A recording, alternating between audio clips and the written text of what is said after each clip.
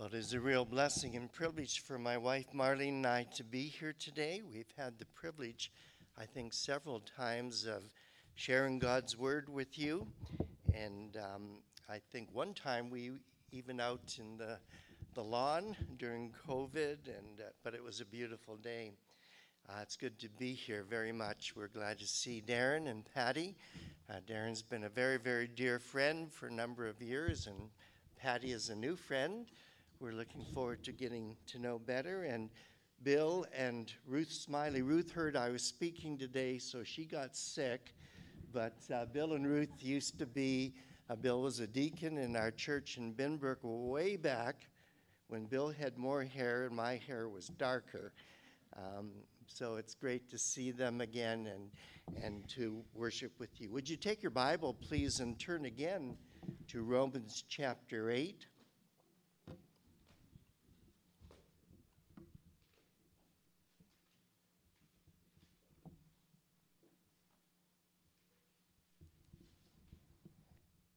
I'm going to read again this wonderful passage from one of the great chapters of the Bible.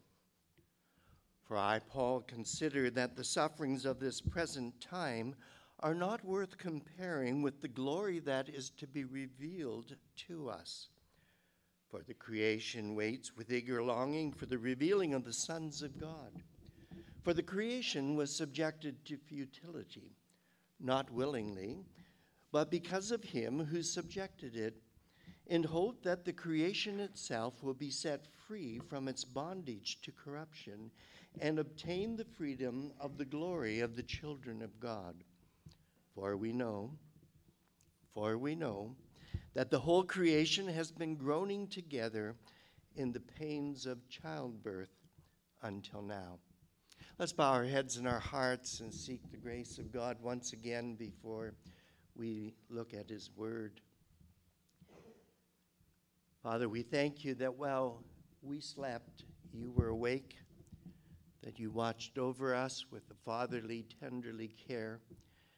We thank you that this is a new great day of grace and of mercy. We thank you that it is a day that we can gather together with our brothers and sisters and unite our voices and our hearts and our lives as we offer up to you the sacrifice of praise. We've heard many voices this last week, and as we are about to enter into a new week, voices that would seek to tell us how to live and what to believe. But there's only one voice we want to hear, and that is the voice of the living God who speaks through his word. And so we come and we ask that you'd be kind to us. You have said that if your children ask for fish, you would not give them stones. And we thank you that you're pleased to give us your Spirit. And so we ask that he would have unusual presence in our midst. We come in our weakness. We come in our need. We come in our weariness. And we come and ask that God would bless us and work in us. Be kind to us today, we ask, and may this day count for eternity. We ask for Jesus' sake. Amen. We find ourselves this morning in one of the great, great chapters of the Bible. I suppose it because it is the Bible that every chapter is great, but from a human perspective, some chapters are greater than others. I'm usually get bogged down in those genealogy passages. I certainly get bogged down in Leviticus with all of those laws and rules and sacrifices and things. I'm glad today that when we come to church, we don't have to bring a lamb or wheat or wine. We just have to bring maybe whiny kids and a grumpy husband. But the most important thing we bring to church is the Lord Jesus Christ. He is our perfection. He is what we offer gladly and willingly to the Father. For in Jesus, the Father is well pleased. Now, Paul is writing to a church that he has never met.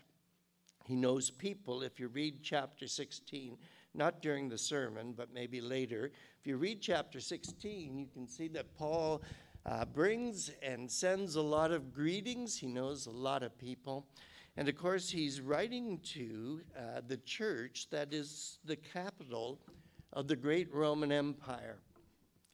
And he's writing to Christians who, for the most part, never heard of Jesus until the good news came to them. They were first-generation believers. There were no moms and dads who knew the Lord. There were no grandpas and grandmas. There were no aunts and uncles. The gospel was fresh, hot off the press. And in God's kindness, many people were drawn to Jesus Christ as their personal Lord and Savior, and then they were drawn together as the body of Christ.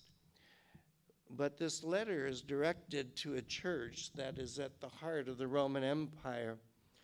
And for the first 250 or so years of the Roman Empire and the church living awkwardly together, there will be at least 10 persecutions by the Roman Empire against the church of Jesus Christ. And so Paul is writing to these dear people. He hopes eventually to meet them.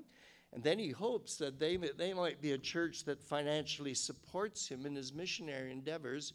He would love to go far west to a place called Spain and bring the gospel there. But before he gets there, in fact, he'll get there through the government. They will arrest him. He'll appeal to Caesar, and they will pay for his trip to Rome. And God's ways are very strange at times, aren't they? But Paul's writing this wonderful letter and laying out the gospel. He tells us in chapters 1, 2, and 3, we have absolutely nothing going for us. Nothing. Every person is a sinner, and every part of us is infected and affected by sin. If I had a glass of water here this morning, even if it was a big glass of water, how many drops of poison would have to be in that glass before I wouldn't drink it? Just one drop. And even our best endeavors are infected with sin. As the old Puritans used to say, even our repentance needs to be repented of. And we see that our prayers, our cries to God, are even singing these great songs of praise, how easily it is for our minds to wander. No wonder we're prone to wander. Our minds are prone to wander. And so Paul in chapter 1, 2, and 3 just does an autopsy on the human condition. And he says, in every part of us, there is sin. There's nothing we can bring to God that is pleasing and acceptable to him. And then beginning in chapter 3 and 4, he lays out the gospel, and he says that salvation is by grace alone, through faith alone, in Jesus alone. There's no salvation outside of Jesus Christ. And Jesus does not need the help of his mother Mary or the saints or anyone else. It is Jesus alone who saves sinners. And they come out with their hands up, they're frisked down, they're patted down, and just to see if there's any hidden righteousness in them that they might be counting on. Well, I know I'm not perfect, but, and the Bible says there's no buts. You're not perfect, period. Even your righteousness is filthy in the sight of a holy God. But there's a gospel that you come with empty hands and receive Jesus as your personal Lord and Savior. And then this gospel, though it is not a gospel of works, but of faith alone, is a gospel that works because it is of grace and of faith. And in Romans 6, we see that when Jesus saves you, he moves in. He takes over ownership of the place, meaning me. And his Spirit works in us and enables us to begin to live in a Christ-like way. And that is a progressive thing, and it will not be perfected until we see Jesus face to face. Now, in chapter 8, we come to a great chapter because it's a chapter on assurance. And not all four-letter words are bad. In the word assurance is a four-letter word, which is sure. Not like sure, but sure. Absolutely certain. There's assurance in our salvation. When I was a kid, back then, kids maybe fought a little more than they do today. And I wasn't a very big guy. So we kind of had a saying, don't start something you can't finish. And the good thing about the gospel is that God never starts something that he can't finish. Paul says in Philippians, he who began a good work in you will bring it to completion. And that's great news, because the longer you're saved, the more you see why you had to be saved. Before I was saved, God saved me from my swearing, my disobedience to my parents, my fighting with my two brothers, things like that. But since he saved me, he's had to save me from my spiritual pride. He's had to save me from my impatience. He's had to save me from all kinds of things that I didn't even know were a problem before I was saved. And you wonder, are we going to make it? Are we going to be able to finish the course, cross the finishing line, and get safely to heaven? And the book of Romans tells us that this is a salvation because it's all of God, because it's all of grace, because it's all in Jesus. You're going to make it to the end. And chapter 8 is filled with all kinds of reasons why we should be absolutely sure that we're going to make it. Not because of ourselves, but because of the triune God who made us and who saved us and recreated us. Now, as I said, there's many assurances in this chapter, but what we want to do for the next hour or so is just zero in on one of those great assurances, and it has to do with the world that we live in. Now, you'll notice in verse 18 that Paul has done some comparative shopping. You don't have to raise your hand, but anybody here do comparative shopping? It used to be you'd check all the papers and get the coupons. Now I guess you just check your device and see what's got the best deal and so on. In fact, if you know how to do it, they'll actually deliver it to you. And all you have to do is press a few buttons and give them vital information, and they can take the money right out of your bank without you even having to open your purse. Absolutely amazing. What a world we live in. And Paul's done some comparative shopping. It's shopping that every one of us, if we claim to be a Christian, must do. Look what he says. I consider, and that word consider there is actually kind of an economic word. It's kind of a business word where he's in a sense made two lists, and he sat down and he's considered two things. He's considered present suffering and future glory. Now, Paul's going through a rough time. He's been beat up. He's been stoned, not in the drug way, but in the stone way. He's been whipped. He's been thrown out of more towns than you can count. He's suffered incredibly for the Lord Jesus Christ. He's now on the receiving end of what he used to give, and he used to be a person who persecuted the church and brought great suffering to the people of God. But since the Lord saved him, he saved him to serve, and part of that serving is suffering. And Paul says, I've totaled it all up. I've looked at both sides of the ledger, and present suffering is not even close to being compared with future glory. When I was born, I had a disability. And for the first 8 years of my life, I didn't walk. And The doctors just did surgery and recovery, surgery and recovery. In layman's terms, dislocated hips. And back then, they kept you in the hospital a long time. And of course, I'm sure I was adorable, but I'm sure I was a pain probably in the neck, if not lower down, a few times. And my doctor was always a very pleasant man when he came to see me. And I'd be lying there in the bed with a body cast. The only thing you saw at the end were these toes. I'm sure they were adorable, but they were toes. And my doctor would come in pretty well every day and say, "How are you doing, Don?" "Oh, I hate it in here. I got this cast on and I'm itchy." There was no air conditioning in the hospitals back then. I was in Windsor to boot in the summer. And I want to get out of here. I want to go home. And my doctor would always look at me and always smile and say, "Don, just be patient. One day you're going to walk." And you know, he was right. I just had to be patient.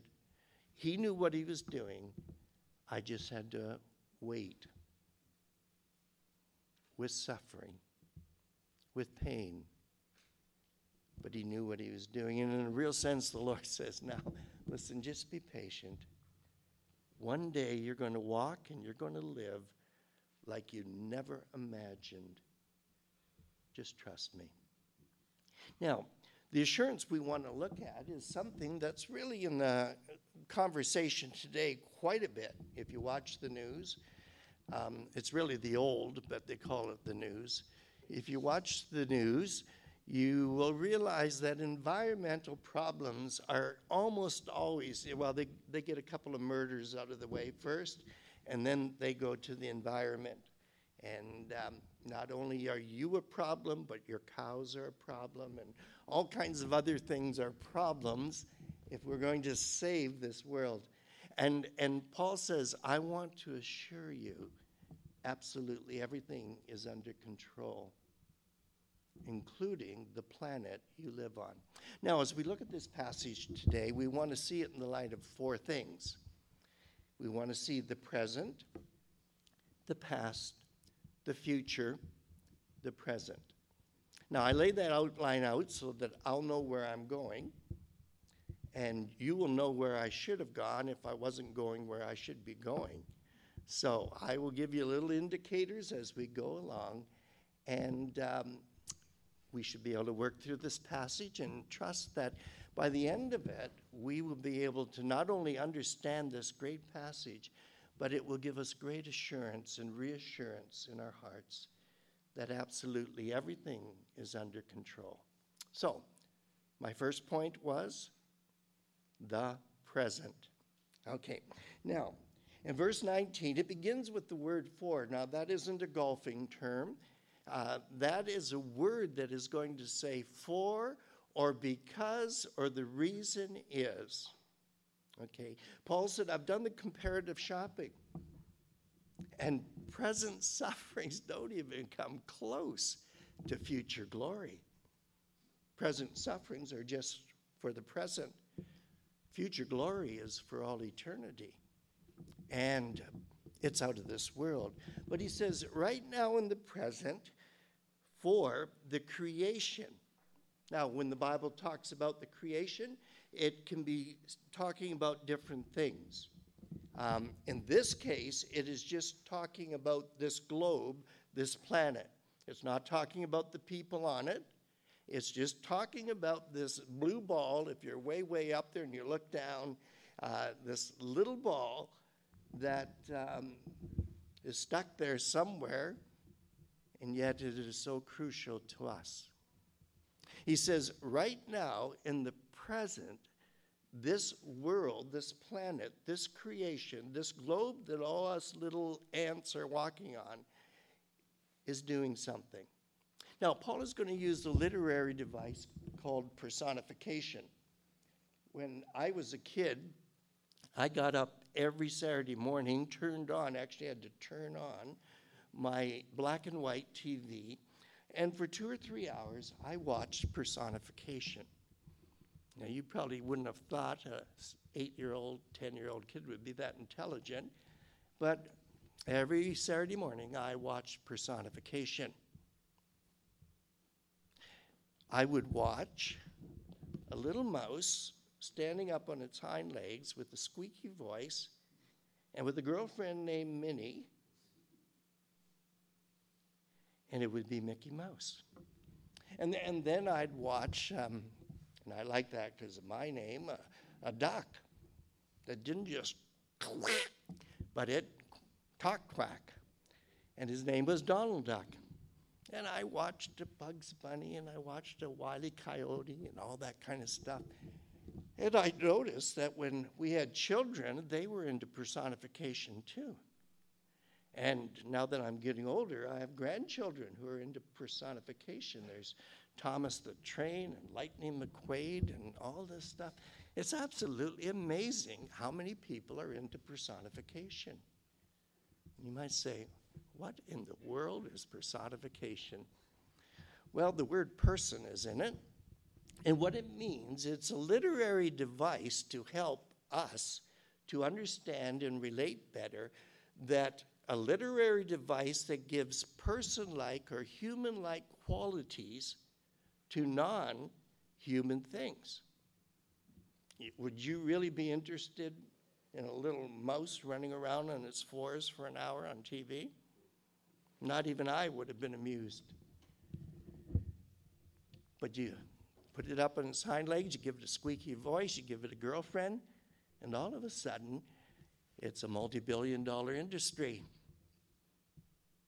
And what Paul is saying is that you need to understand that the planet that you're walking on right now, or in this case, sitting on, is doing something in the present. Look what it says.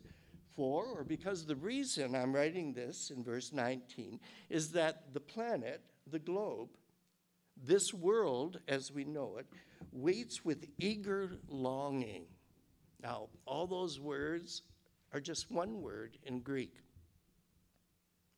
And what it means is that this planet is standing on its tiptoes, like this.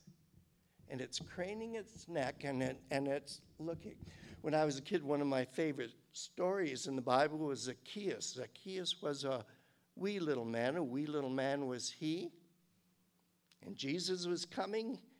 He's going like this, can't quite see him, climbs up the sycamore tree to see what he can see. And what he's saying is that in a personified kind of way, this planet is standing on its tippy toes. It's craning its neck. It's like what I'm like when I go to the arrival section of the Toronto International Airport and picking somebody up. I'm a pretty short guy. Cool, but short. And so I kind of have to stand up on my tiptoes, and I crane my neck, and I'm looking and hoping to see who I'm picking up.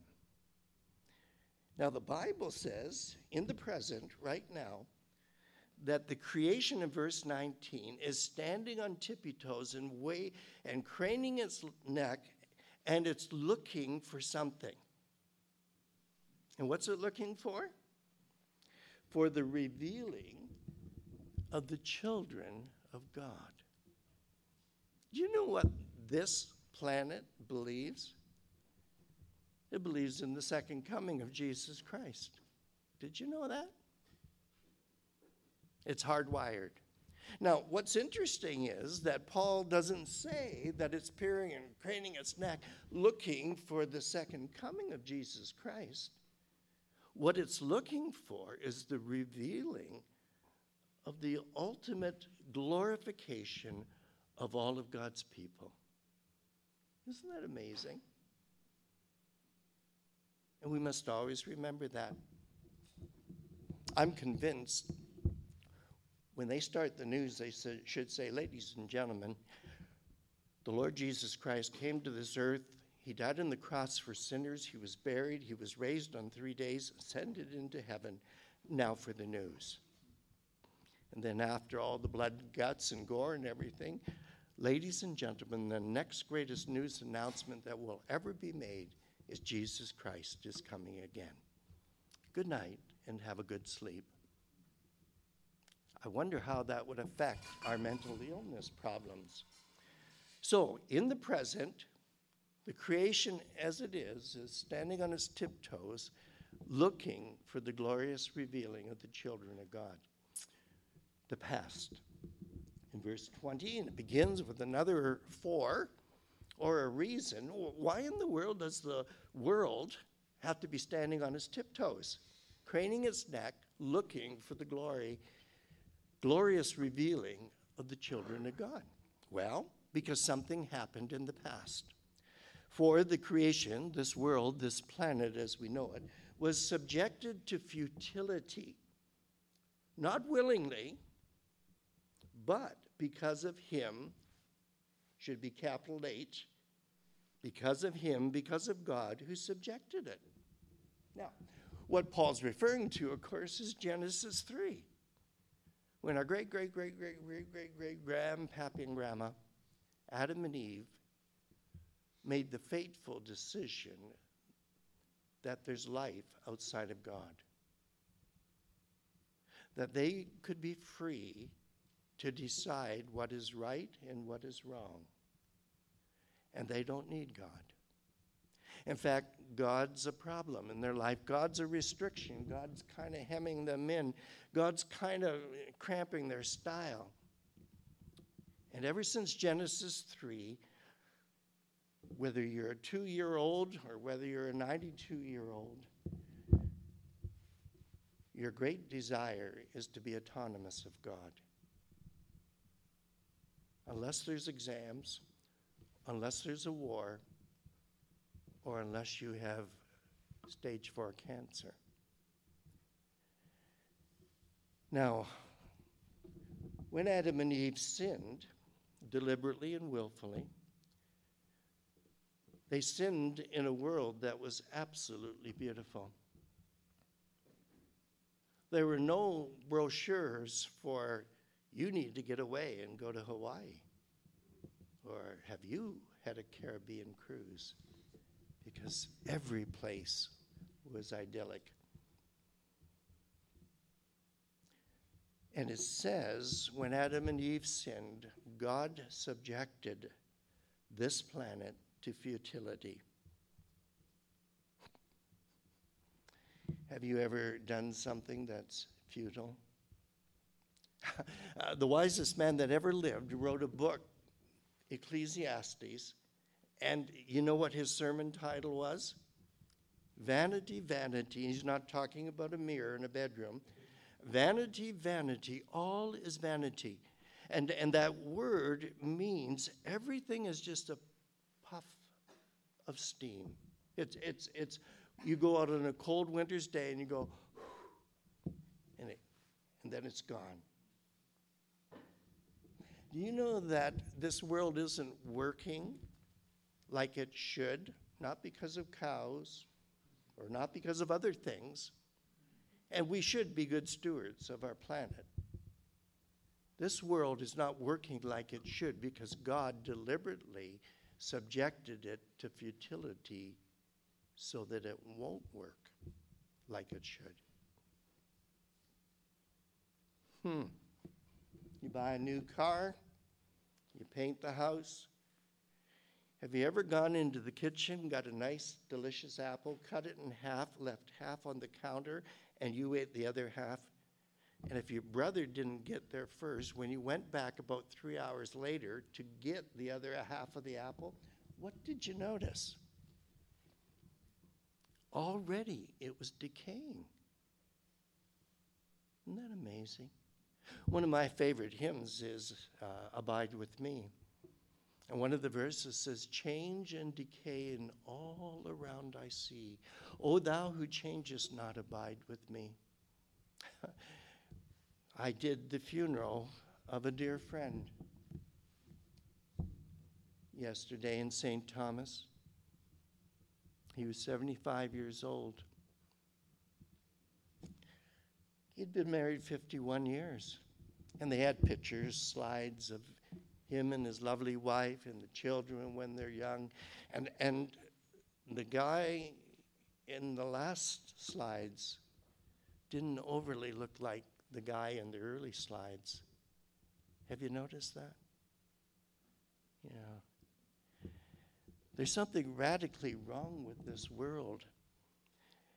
And because it wasn't technically caused by people, it will not be technically solved by people. Now, if you have ever tried to share the gospel with anybody, I thought we should have left at 6 this morning. The traffic jam getting into Truth Community Church would probably be horrendous. And it wasn't. Not because I was speaking, but because the word's here. Where are people? Can you imagine if God left the world like it was in Genesis chapter 2? How many people would be interested in Jesus? Life would be too good. I'm healthy. I'm never get sick, never this, that. No matter where you go, even if it's Thamesford or Ingersoll or Benbrook where I live, it's like Eden. And what God did in the past is he subjected this whole thing to vanity, futility, so that it won't work.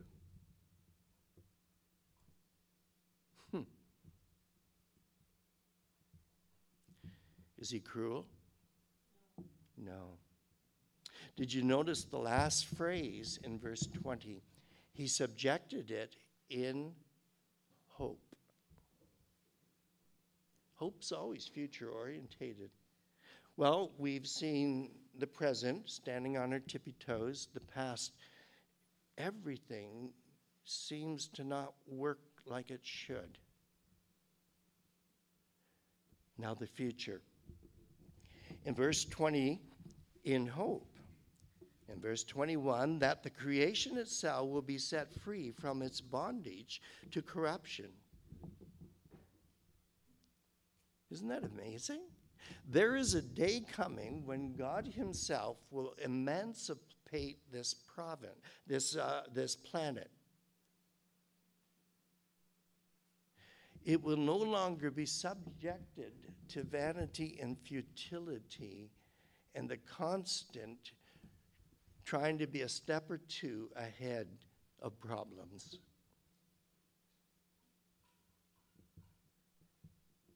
There's a day of great liberation coming for this planet, and it has nothing to do with whether I recycle or not, or whether I stop using hairspray, or whether whatever it might be.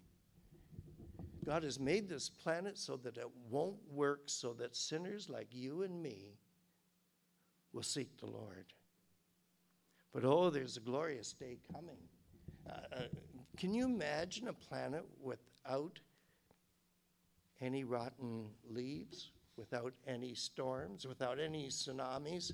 Can you imagine a planet without any crushed beer bottles or any used, well, you know what I mean, butts on the ground, without any needles, without any homeless encampments, without any war memorials and long fields where soldiers fought to the death? Can you imagine a planet where absolutely everything works perfectly all the time? Well, it's coming soon to a planet near you. Isn't that wonderful? But notice what Paul says, that the future, the destiny of this planet is tied to whom? Notice what it says in verse 21. Not only will this planet be set free from the corruption, but obtain the freedom of the glory of the children of God. Do you know that this planet's destiny is tied to the destiny and the future of the church? Isn't that amazing? Now, what's interesting, if you read a little history, you'll find out that a lot of people think the reason why this world's in the mess it is because of Christians. If we could get rid of Christians, this would be a lot better. But it's the very opposite. This planet and the future glory of the children of God are tied inseparably together. You cannot have one without the other. Isn't that amazing? That's how convinced this planet is of our future glorification. Near the end of Romans, it'll say, those who God knew, those who he justified, those that he called, those that he glorified. The last thing that's going to happen to you and me is glorification, and to every believer who has lived since the beginning of time. So that's the future that we're looking forward to. No wonder right now in the present, the planet is standing on tippy toes, peering and craning its neck, and looking for the revealing of the children of God. Because its future is tied up with my future. Its destiny is tied up with my destiny. Its liberation from all of the corruption and the change and frustration and vanity of everything is tied up with my frustration. And there's a day coming when I'll never be frustrated again. Do you know how many fruit of the Spirit will be obsolete in eternity? I won't need patience. I won't need to be long-suffering. There'll be nothing to suffer from, not even other believers. I'll never have a pain. I'll never have to kind of take my time getting up to the pulpit. Everything will be glorious. Now that brings us back to the present. So we had the present, standing on our tippy toes, the past, subjected to futility, the future, an emancipation that will be absolutely astounding. And if you want to read about it, it's in some of the Psalms. It's in some of Isaiah. The lion will lie down with the lamb. The trees will be clapping and singing. We won't even need a worship team. Everything will be entering into the praise of the Lord, won't it? And Revelation chapter 21 and 22. But we're back to the present. Now, in verse 22, for we know. And when Paul says in the book of Romans, for example, he says it's often, but throughout the New Testament, when we know, it is not that we put all of our collective heads together, had a great think tank, and we came up with this, because we'd never come up with it. When the Bible says, and we know, it's Christianity 101, and anything we really, really know, we didn't find out and discover, it was revealed to us by God. With all of the world's interest on the planet, they're not going to come up with this stuff, are they? Because it's divinely revealed.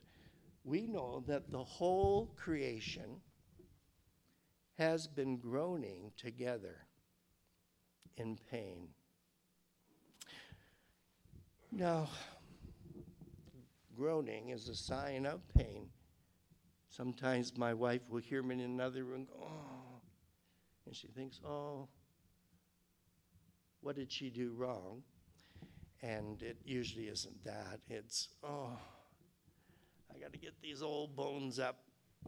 Got to get out of bed again. Got to get, where's Dorothy with the oil can, and get the old limbering up here for another day. And groaning is a sign of the pain and the weariness of living in a fallen, cursed world, of being a Christian, but only in a sense partially saved. We're justified, but we're not glorified, are we? And there's a lot of groaning going on in this world, and I've been there. I've been in the hospital room holding a dear saint's hands as she groans out her last. And a lot of people would like us to be convinced that that's what's happening to this good old planet. It's on its deathbed, and it's kind of, pretty soon we'll hear the death rattle. But no. I've been to the other place where you groan too, and that's the groaning of the delivery room. And that's a whole different groaning. Now, I don't tell my wife that when she was in the delivery room groaning. You learn a few things in being a husband. But groaning and dying and groaning and delivering are very different. And look what it says. For we know that right now in the present, the whole creation has been, since he could say Genesis 3, has been groaning together in the pains of childbirth right up until now. Isn't this amazing? We'd never know this if it wasn't for God kindly revealing it. Do you know what's going on in this planet? It's like there's contractions, like there's labor pains. Every time you listen to the news and they do get to the weather and you hear of certain things going on in the planet, and we don't delight in tsunamis and hurricanes and all those things, but what we do delight in is that those are not signs of the end, but signs of the beginning. There's a great day coming for the people of God, a wonderful day. And it's like the creation itself is in labor pains until it can give birth in a figurative, personified way to the glorious revealing of the children of God. What a gospel. It's right where we live, isn't it? And Paul will go on and say, there's groanings in the Christian, and there's groanings in the Comforter, the Holy Spirit. There's a whole lot of groaning going on, but don't be thrown off. Your redemption is much nearer than when you first began. Now, you may be here this morning, and at best, I killed 40 minutes of your time. At worst, you're thinking, what in the world is this all about? What in the world is this all about? And we must see that God's in absolute control. And if you don't know him, you're to come to him. You're to come with your hands up. You're to surrender. You're to bow at his feet. You're to acknowledge your sin. And you're to say, oh, Jesus, save me from me. Save me from my sin.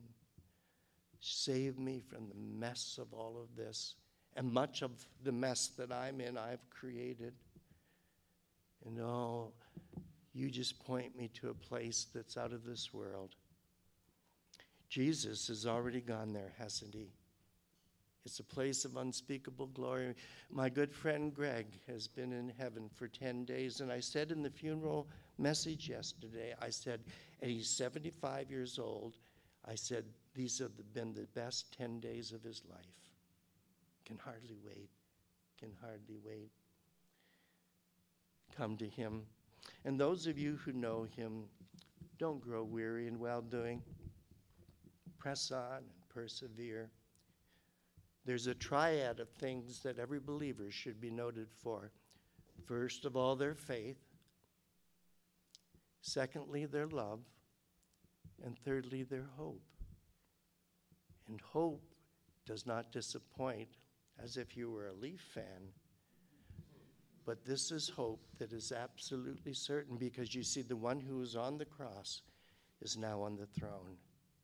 And the next great event in human history is the glorious appearing of the children of God, because Jesus is coming again.